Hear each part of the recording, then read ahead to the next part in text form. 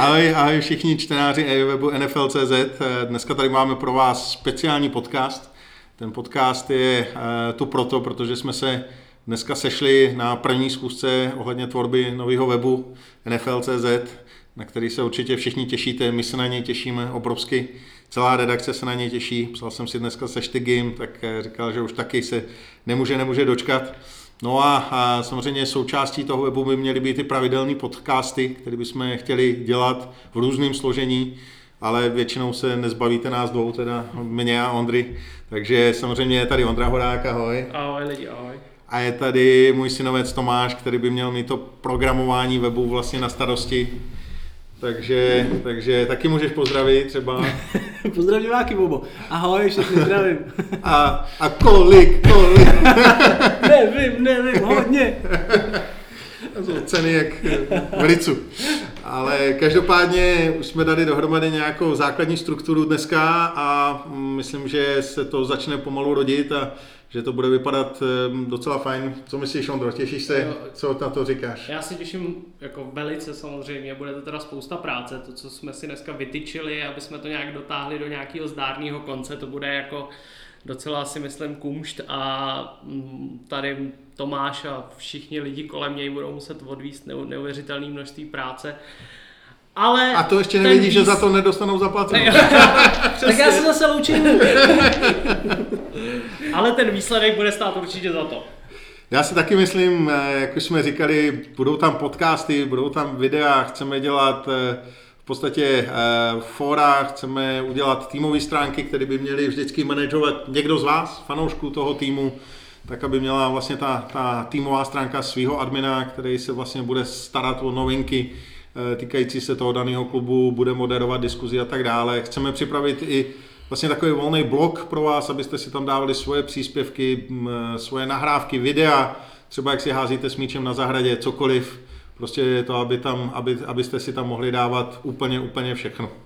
No navíc chceme určitě rozjet i větší spolupráci s Českou asociací amerického fotbalu. Určitě už znáte Radima, který byl v minulém podcastu, takže s ním se bude spolupracovat ve velkým. Určitě chceme rozjet i spolupráci se Slovenskou asociací, aby i naši slovenští fanoušci nepřišli zkrátka. Možná budou i nějaký články o tom, jak se daří Panterům v nejvyšší rakouské lize. Dost možná i o tom, jak se daří Bratislava Monarchs a Znojmo Knights, který budou letos hrát teda jakoby druhou ligu, respektive AFL 1. No a prostě všechno to nabobtná a uvidíme, kam se až dostaneme. No. Určitě bychom chtěli se věnovat i víc NCAA. Máme takový předběžný příslib od Miče, což je kluk, který se NCAA neskutečně věnuje a ví toho oni víc než my všichni dohromady. Tak věřím, že ho podpoříte, až začne psát, protože samozřejmě to bude pro něj novinka a to není nikdy nic jednoduchého začínat. Tak když tam budou nějaké chybičky, tak je omluvte, protože si myslím, že ten content bude neskutečně zajímavý. Mitch je opravdu člověk, který tomu rozumí a myslím, že to fakt bude stát za to. No a snad zlomíme i šrámu. Přesně, o to už se snažíme dlouho, přemlouváme ho oba dva už. A myslím, že mu to nedá. Že se nakonec taky bude muset zapojit a při nejhorším napíšeme něco špatného na Notre Dame a on bude muset reagovat za každou cenu. Šrámovi to nedá, prostě bude muset taky něco napsat určitě.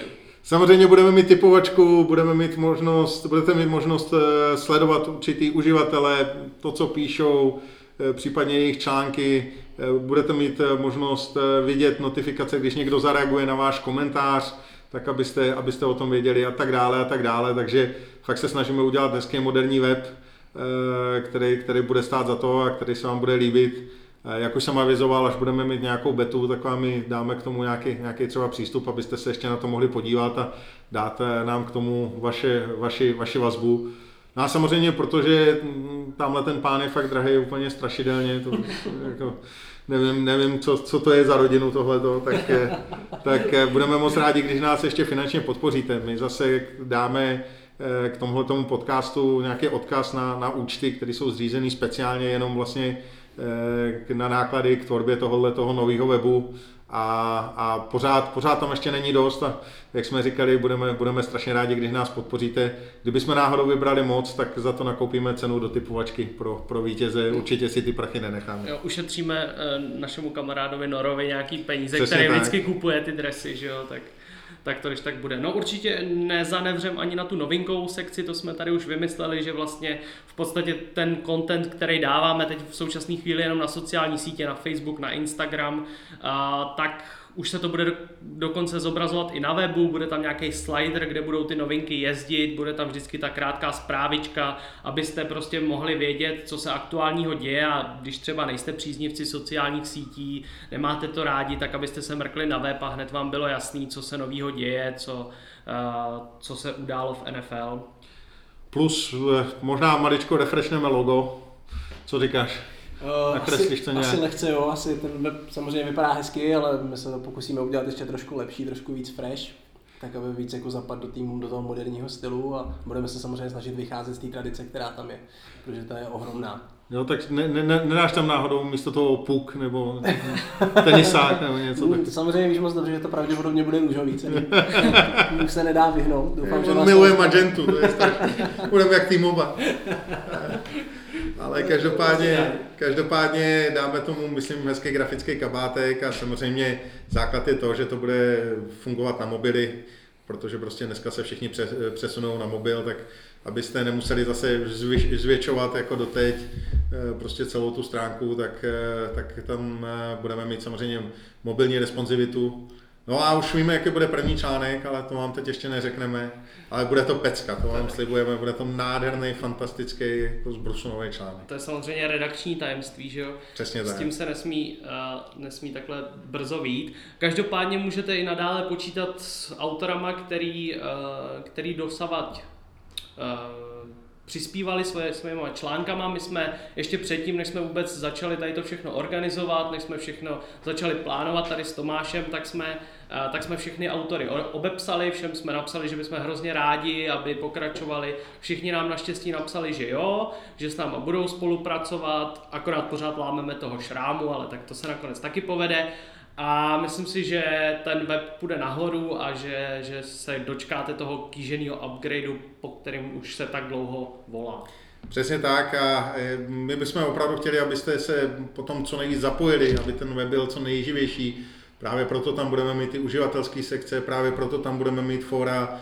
My logicky budeme psát i dál a budeme se snažit psát co nejvíc. Byť u mě je to s tím časem hodně složitý, ale prostě snažím se, co to jenom dá.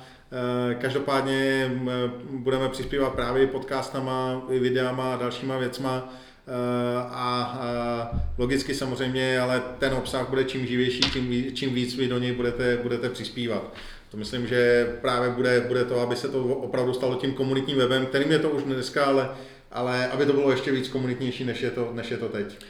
Aby každý z vás, kdo sleduje třeba ten tým, protože týmu je 32, my jsme 2 nebo 4, když připočítáme Ježoura a další lidi, tak abyste vy si o tom vašem týmu třeba dočetli mnohem víc, protože jsou v té komunitě lidi, kteří to sledují mnohem podrobněji, než my to všechno zvládáme a oni budou vědět a budou moct do toho komunitního webu prostě přispívat a budou moct udržovat vlastně ty jejich stránky toho týmu, takže to si myslím, že bude super.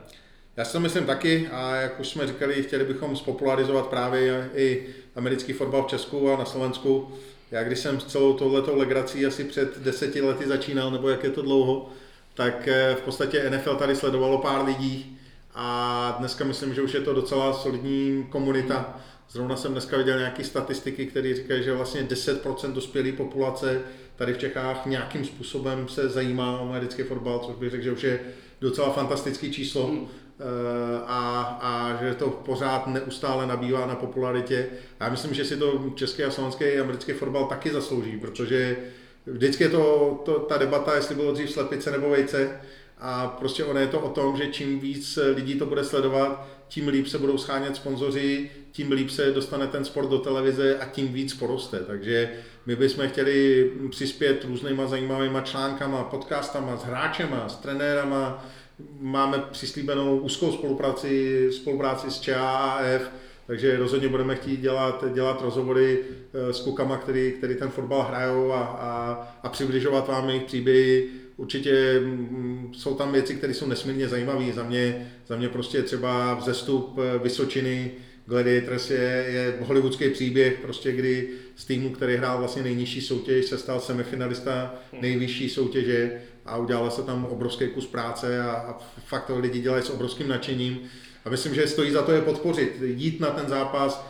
Já třeba chodím na Mustangy na druhou ligu a královsky se bavím. Jako fakt ty zápasy mám rád. A já myslím, že to je i náš další takový cíl, který bychom chtěli. Chtěli bychom dostat vás diváky, třeba koukáte jenom na NFL, tak abyste se pokusili nebo snažili trochu i podpořit tady ten místní fotbal, jít se na to podívat. Samozřejmě ta úroveň je jinde, ale na druhou stranu jsou to kluci, kteří to dělají z nadšení. Oni přijdou z práce a jdou na trénink, to není jejich povolání, je to totálně amatérský sport a uvidíte, že to prostě za to stojí. A přesně jak Jindra říkal, ta příběh Vysočiny je úžasný a doporučuji se letos na ně zajít podívat, protože si myslím, že to bude velká fantazie. Rozhodně. Já jsem jim slíbil, že když budou mít zájem, taky mi nějaký zápas přijedu odkomentovat, takže fakt ty kluci to tam dělají s obrovským nadšením, ale to platí v podstatě o všech týmech napříč všema soutěžema.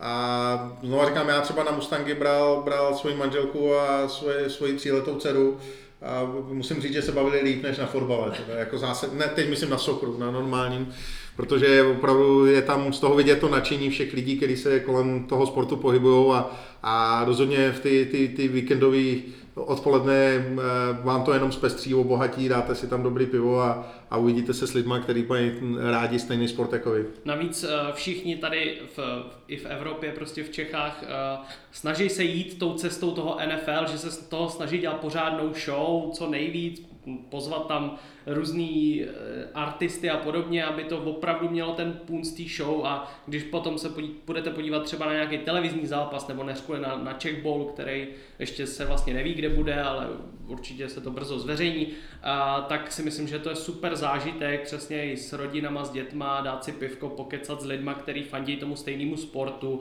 a prostě užít si to a nic jiného neřešit. Přesně tak. A pojďme ještě, tenhle podcast by měl být vlastně hlavně o tvorbě webu, ale přece jenom určitě vás zajímají naše názory na NFL, na dění, tak já bych vzal vlastně takový 2 témata, které jsou asi nejaktuálnější, byť potom do další dění free agency, scouting, combine, draft, to si uděláme na to speciální podcasty, ale v podstatě 2 takové věci. První Super Bowl. Co si říkal zápasu Chiefs Niners? Já jsem byl nadšený, mně se ten zápas hrozně líbil, já jsem si to, víte co, takový ty, všichni asi víte, že fandím Patriots, to není žádný jako tajemství. To se ti zase tak moc nelíbil. No a jakože panoval ten názor fanoušků Patriots, jakože konečně si to užiju, jako nemám ty nervy, no tak to vůbec, že jo. Samozřejmě nejvíc bychom si to užili, kdyby tam ty Patriots byli, ale na druhou stranu fakt jsem si to užil, byl jsem v Road Cafe v Pardubicích koukat se Stallions a byl to super akce a samozřejmě super zápas, mně se ten zápas líbil neuvěřitelně. V tom preview, co jsem psal a tak, co jsem předpokládal, že to bude větší ofenzivní bitva, nakonec to zas takový velký bodový hody nebyly. A to jsem psal. Ale Jindra to napsal dobře a byl to fakt dobrý zápas, myslím si, že vyrovnaný a už když jsme sem jeli, tak jsme se o tom bavili s Jindrou a oba jsme se totálně shodli na to, že Andy Reidovi to prostě přeje, protože to je strašný sympatiák. Mně osobně moc sympatický hráči Kansasu nejsou, Patrick Mahomes ano, ale zbytek trochu pokulhává, ale Andymu Reidovi to neuvěřitelně přeju. On držel Philadelphii dlouhý roky v top pozici, podívejte se, jak jsou na tom ve Philadelphii teď. A zase Kansas úplně pozvet někam, že se dá předpokládat, že dlouhý roky, nebo nechci říkat dlouhý roky, ale určitě v blízké budoucnosti je několikrát ještě uvidíme v playoff. Je to tak. Bylo to, myslím, opravdu velmi zajímavý zápas. Já jsem tam rozebíral těch 9 momentů v tom článku, který mě přišly nejzajímavější. Když tak si ten článek najděte, abych se neopakoval, ale ta hra, ten jet chip wasp, který vlastně rozhodnul při tom 3. downu a 15, je fakt zajímavý, že vlastně naprosto tutéž hru zahráli loni právě proti Patriots Chiefs a taky vyšla. Byť to Patriots bránili trošku jinak, oni to bránili cover 1, což samozřejmě zase bylo fantastický to, že Hill utek svýmu strážci, kterým byl Crossen, což je velmi rychlej cornerback, který už nehraje teda v Patriots, ale tam byl prostě Devin McCourty na pozici single high safetyho, absolutně neměl šanci na to zareagovat. To samé se vlastně teď stalo Wardovi.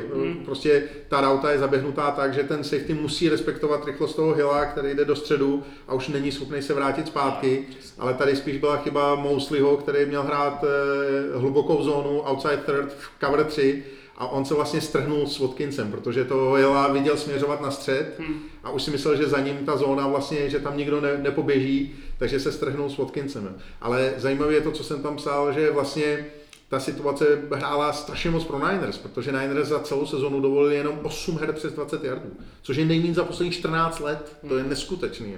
8 her přes 20 yardů za celou sezonu. A najednou jste 3. a 15 a musíte to zahrát.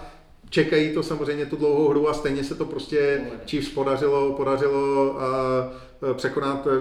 Doporučuji podívat se na video, který tu akci dokonale rozebírá, kde vlastně je vidět, že si Patrick Mahomes o tu akci řekl sám, že přišel za svým koordinátorem a řekl, máme čas na Wasp, jdeme ho hrát a ono to opravdu dokonale vyšlo. A všimněte si taky, že on strašně moc zacouval, on vlastně byl 14 yardů za line of scrimmage v momentě, kdy házel. A v tu chvíli už tam na něj sahal Buckner, ale on na poslední chvíli prostě tou svojí pravačkou švihnul a poslal vlastně balón, vlastně nejdelší přihrávku vzduchem za sezónu, co hodil. Přes 50 yardů. Už jsme to říkali několikrát a pořád se to vlastně opakuje, ta silná trojka v tom Kansasu, Mahomes, Hill a Kelsey jsou prostě neuvěřitelní a nikdy moc nevíte, kdo z vás zakope do země a právě to se potvrdilo, že prostě vždycky je někdo volnej, no. A Mahomes je ten typ quarterbacka, který je to schopen hodit vždycky a zavře oči a hodí to tam, ale vyjde mu to. Na druhou stranu, proč Shanahan neběžel? Jasně, no. Ale každopádně tam byly opravdu 2, řekl bych, nebo možná 3 klíčové okamžiky. Jeden pas, který dokázal zblokovat Chris Jones. Jasně. 3. down, kdy se špatně Garoppolo rozhodnul a házel na Bourna, přitom měl volnýho Kittla na středu. A pak samozřejmě přehození Emanuela Sanderse, který prostě měl separaci. To by byl touchdown a myslím si, že už by to Niners asi dobránili. Už by to dobránili, protože myslím si, že i ta defense Niners prostě fungovala celou sezónu, fungovala konec konců i v tom SuperBowlu a kdyby měli na dohled to vítězství, už by to bylo fakt blízko, kdyby Sanders dal touchdown, tak by jako dokázali ještě trochu přitlačit a Mahomes je sice neuvěřitelný, ale tohle už by asi nedoházel. Já si myslím, že Chiefs taky budou vynikající příští sezónu, ale Ondro, co Niners myslíš, jako že u nich hrozí taková ta kocovina pro poraženýho se SuperBowlu, která bývá velmi častá, Falcons, loni Rams a tak dále. Myslím si, že nejsou úplně v pozici Rams. Rams byli loňskou sezónu prostě all in one. Tam šli všichni do toho. Spousta kontraktů byla vymyšlená tak, že ve chvíli, kdy skončila sezóna, tak už bylo jasný, že to nemůžou takhle táhnout dál s tolika hvězdama, s tolika hráčima. Niners jsou na tom líp. Mají hodně nováčkovských kontraktů. Mají hodně stabilních hráčů, kteří nejsou nějak přeplacený. Jediný, kdo má opravdu hodně peněz, je v podstatě Garoppolo. Jasně. Problém trochu bude v tom, že nemají kvalitní receivery, si myslím osobně. Jo? Že Sanders už přece jenom má svůj věk a ani nějak zázračně tam jako nezahrál. Deebo Samuel je super rychlý hráč, ale taky jsme se o tom bavili po cestě sem, že ono u těch receiverů to není jenom všechno o tom, jestli jste rychlej nebo pomalej, nebo vysoký nebo nízký, je to o té separaci, o tom, jak dokážete utíct těm obráncům a Deebo je právě spíš hráč do takových těch jako trikových akcí. No. Na druhou stranu já si myslím, že může jít ještě výkonnostně nahoru. Ten ofenzivní systém Kylea Shanahana je vynikající, to asi o tom není sporu a já myslím, že i John Lynch zase přitáhne nějakou posilu, protože prostě prostor má pod capem a myslím, že může někoho přivést na to, aby ten tým ještě trošičku zlepšil. Takže jsem na to zvědav, protože to není možná ani o síle toho týmu, ale často o psychice, že jste tak strašně blízko a to zklamání vás možná, bych řekl, jako poznamená i do té další sezony. Speciálně u Falcons bych řekl, že to byl přesně ten případ. A navíc to vypadá, že Robert Saleh, takže defenzivní koordinátor, zůstane přes všechny spekulace o tom, že by měl někam odejít, tak to si myslím, že bude taky velká zbraň, protože ta obrana v jádru zůstane stejná, budou tam nějaké možná menší změny, ta D-line určitě zůstane Saleh, takže to jádro toho týmu, ta obrana určitě zůstane. A uvidíme, co s tím udělá útok, ale přesně jak si říkal Kyle Shanahan, to prostě dokáže nějak vždycky vykoumat až na ty SuperBowly teda. Ono vlastně ohledně těch passer ratingů soupeřových quarterbacků, když jsem si procházel celou tu secondary, tak jediný, kdo tam měl přes 100, byl Jimmy Ward, takže možná, že třeba zkusí posílit na pozici safetyho do té obrany a to by podle mě potom už byla ta obrana úplně ultimátní. A taky možná otázka nastává, co Sherman. Jasně, přece jenom samozřejmě. Jako věk už mu taky klepe. Je to tak. On sice na Twitteru všude hlásá, jak je nejlepší corner všech dob, ale nikdo nemládne. Ale na druhou stranu letos ta čísla měl neskutečná. Určitě, to je bez diskuze. Bez diskuze. Takže uvidíme, jak na tom budou Niners v příští sezóně. No ale ještě to druhé slíbené téma, které asi musím otevřít tady zvlášť s tebou. Co bude s Bradym? Co bude s Bradym? A to kdybychom věděli, tak si na to můžeme vsadit a nemusíme vybírat peníze na web a zaplatili bychom to z toho. Ale jasně, ty spekulace jsou šílený, divoký, lidi sledujou, který domy prodal, který nakoupil a kam se bude stěhovat a všechno tohle. Kde se ptal na školku, myslím si, že taky byly nějaký spekulace, že zjišťoval podmínky školek a škol. No nicméně já si pořád myslím, že Tom Brady zůstane v Patriots a že se ten platový strop nějakým způsobem, viděli jsme to několikrát, ono to vždycky vypadá, že už ten tým nemá ani dolar, že jsou dokonce několik milionů v mínusu a ono se to vždycky nějak udělá, někomu restrukturalizujete kontrakt, někomu slíbíte prostě sign-in bonus místo salary a už je to úplně v jiných penězích a myslím si, že to místo se na Bradyho udělá a že ty peníze zhruba, který chce, mluví se něco kolem 25 až 30 milionů, že mu Patriots nakonec dají. A já si myslím, že taky zůstane, i když říká, že nebude dávat žádnou domácí slevu, tak já myslím, že nakonec nějakou slevičku dá, protože znova říkám, je to o tom, že spousta fanoušků to možná vidí, kterým je třeba kolem 25 z toho sportovního hlediska. Mně už je 43 a mám 3 děti, takže to vidím možná trošku blíž těma očima Toma Bradyho. A představa, že se prostě na rok budu stěhovat někam na druhý konec Ameriky, měnit místo, kde bydlím, co to udělá s dětma, že vytrhnu prostě z jejich nějakého kolektivu, ve kterým jsou, co to udělá s mojí rodinou a že si budu muset zvykat na nový spoluhráče, na nový playbook a tak dále.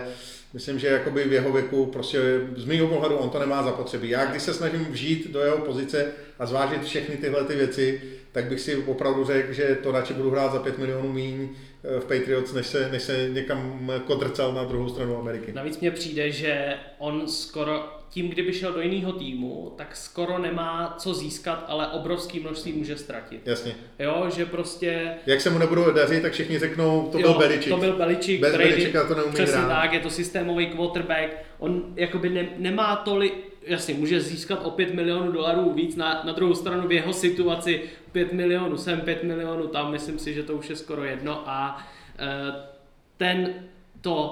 potenciál toho, že ztratí ten status legendy je obrovský, jo? Že se mu nebude dařit a přesně všichni řeknou, hele, on není zas tak dobrý, to všechno Belichick a spoluhráči a tak dále. Může si ohrozit svoje legacy. Přesně tak. Tak jo, já myslím, že jsme probrali to, co k probrání bylo. Zase to nechceme dělat moc dlouhý, aby to bylo poslouchatelné pro vás. Opravdu se na nový web těšíme, musíme to asi znova říct, protože prostě to děláme s obrovským entuziasmem a věříme, že se vám bude líbit. Strašně moc děkujeme všem, kdo jste nás podpořili už do současné doby.